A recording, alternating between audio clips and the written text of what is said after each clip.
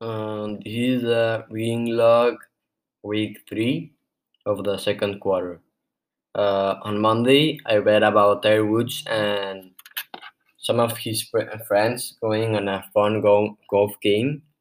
He inaugurated a new golf course called Paynes Valley, and he was the designer of this golf course. His buddies decided to play around after the inauguration, like an inauguration round. So other PGA champions went to play with him. They played match play between like in teams, like teammates. Justin Thomas, Rory McIlroy, Justin Rose, and Tiger Woods. They made like small teams to play against. On Tuesday, I read about Rory McIlroy and JT's interesting pizza conversation. During that same match they played, Justin Thomas and Rory McIlroy talked about a pizza. A pizza choice they ate. Rory said, no, Justin Thomas said, "Hey, yesterday I ate a delicious pizza of New York."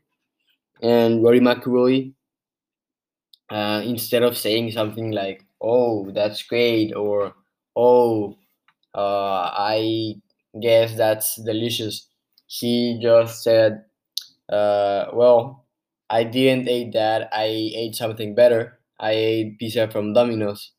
And they started laughing, and Justin dropped some tears with that laugh. On Wednesday, I read about the Iran nuclear weapons deal. As part of work, I wanted to continue reading about my MUN topic that happened 2 weeks ago. So I continued reading, and I was able to find some information about this deal.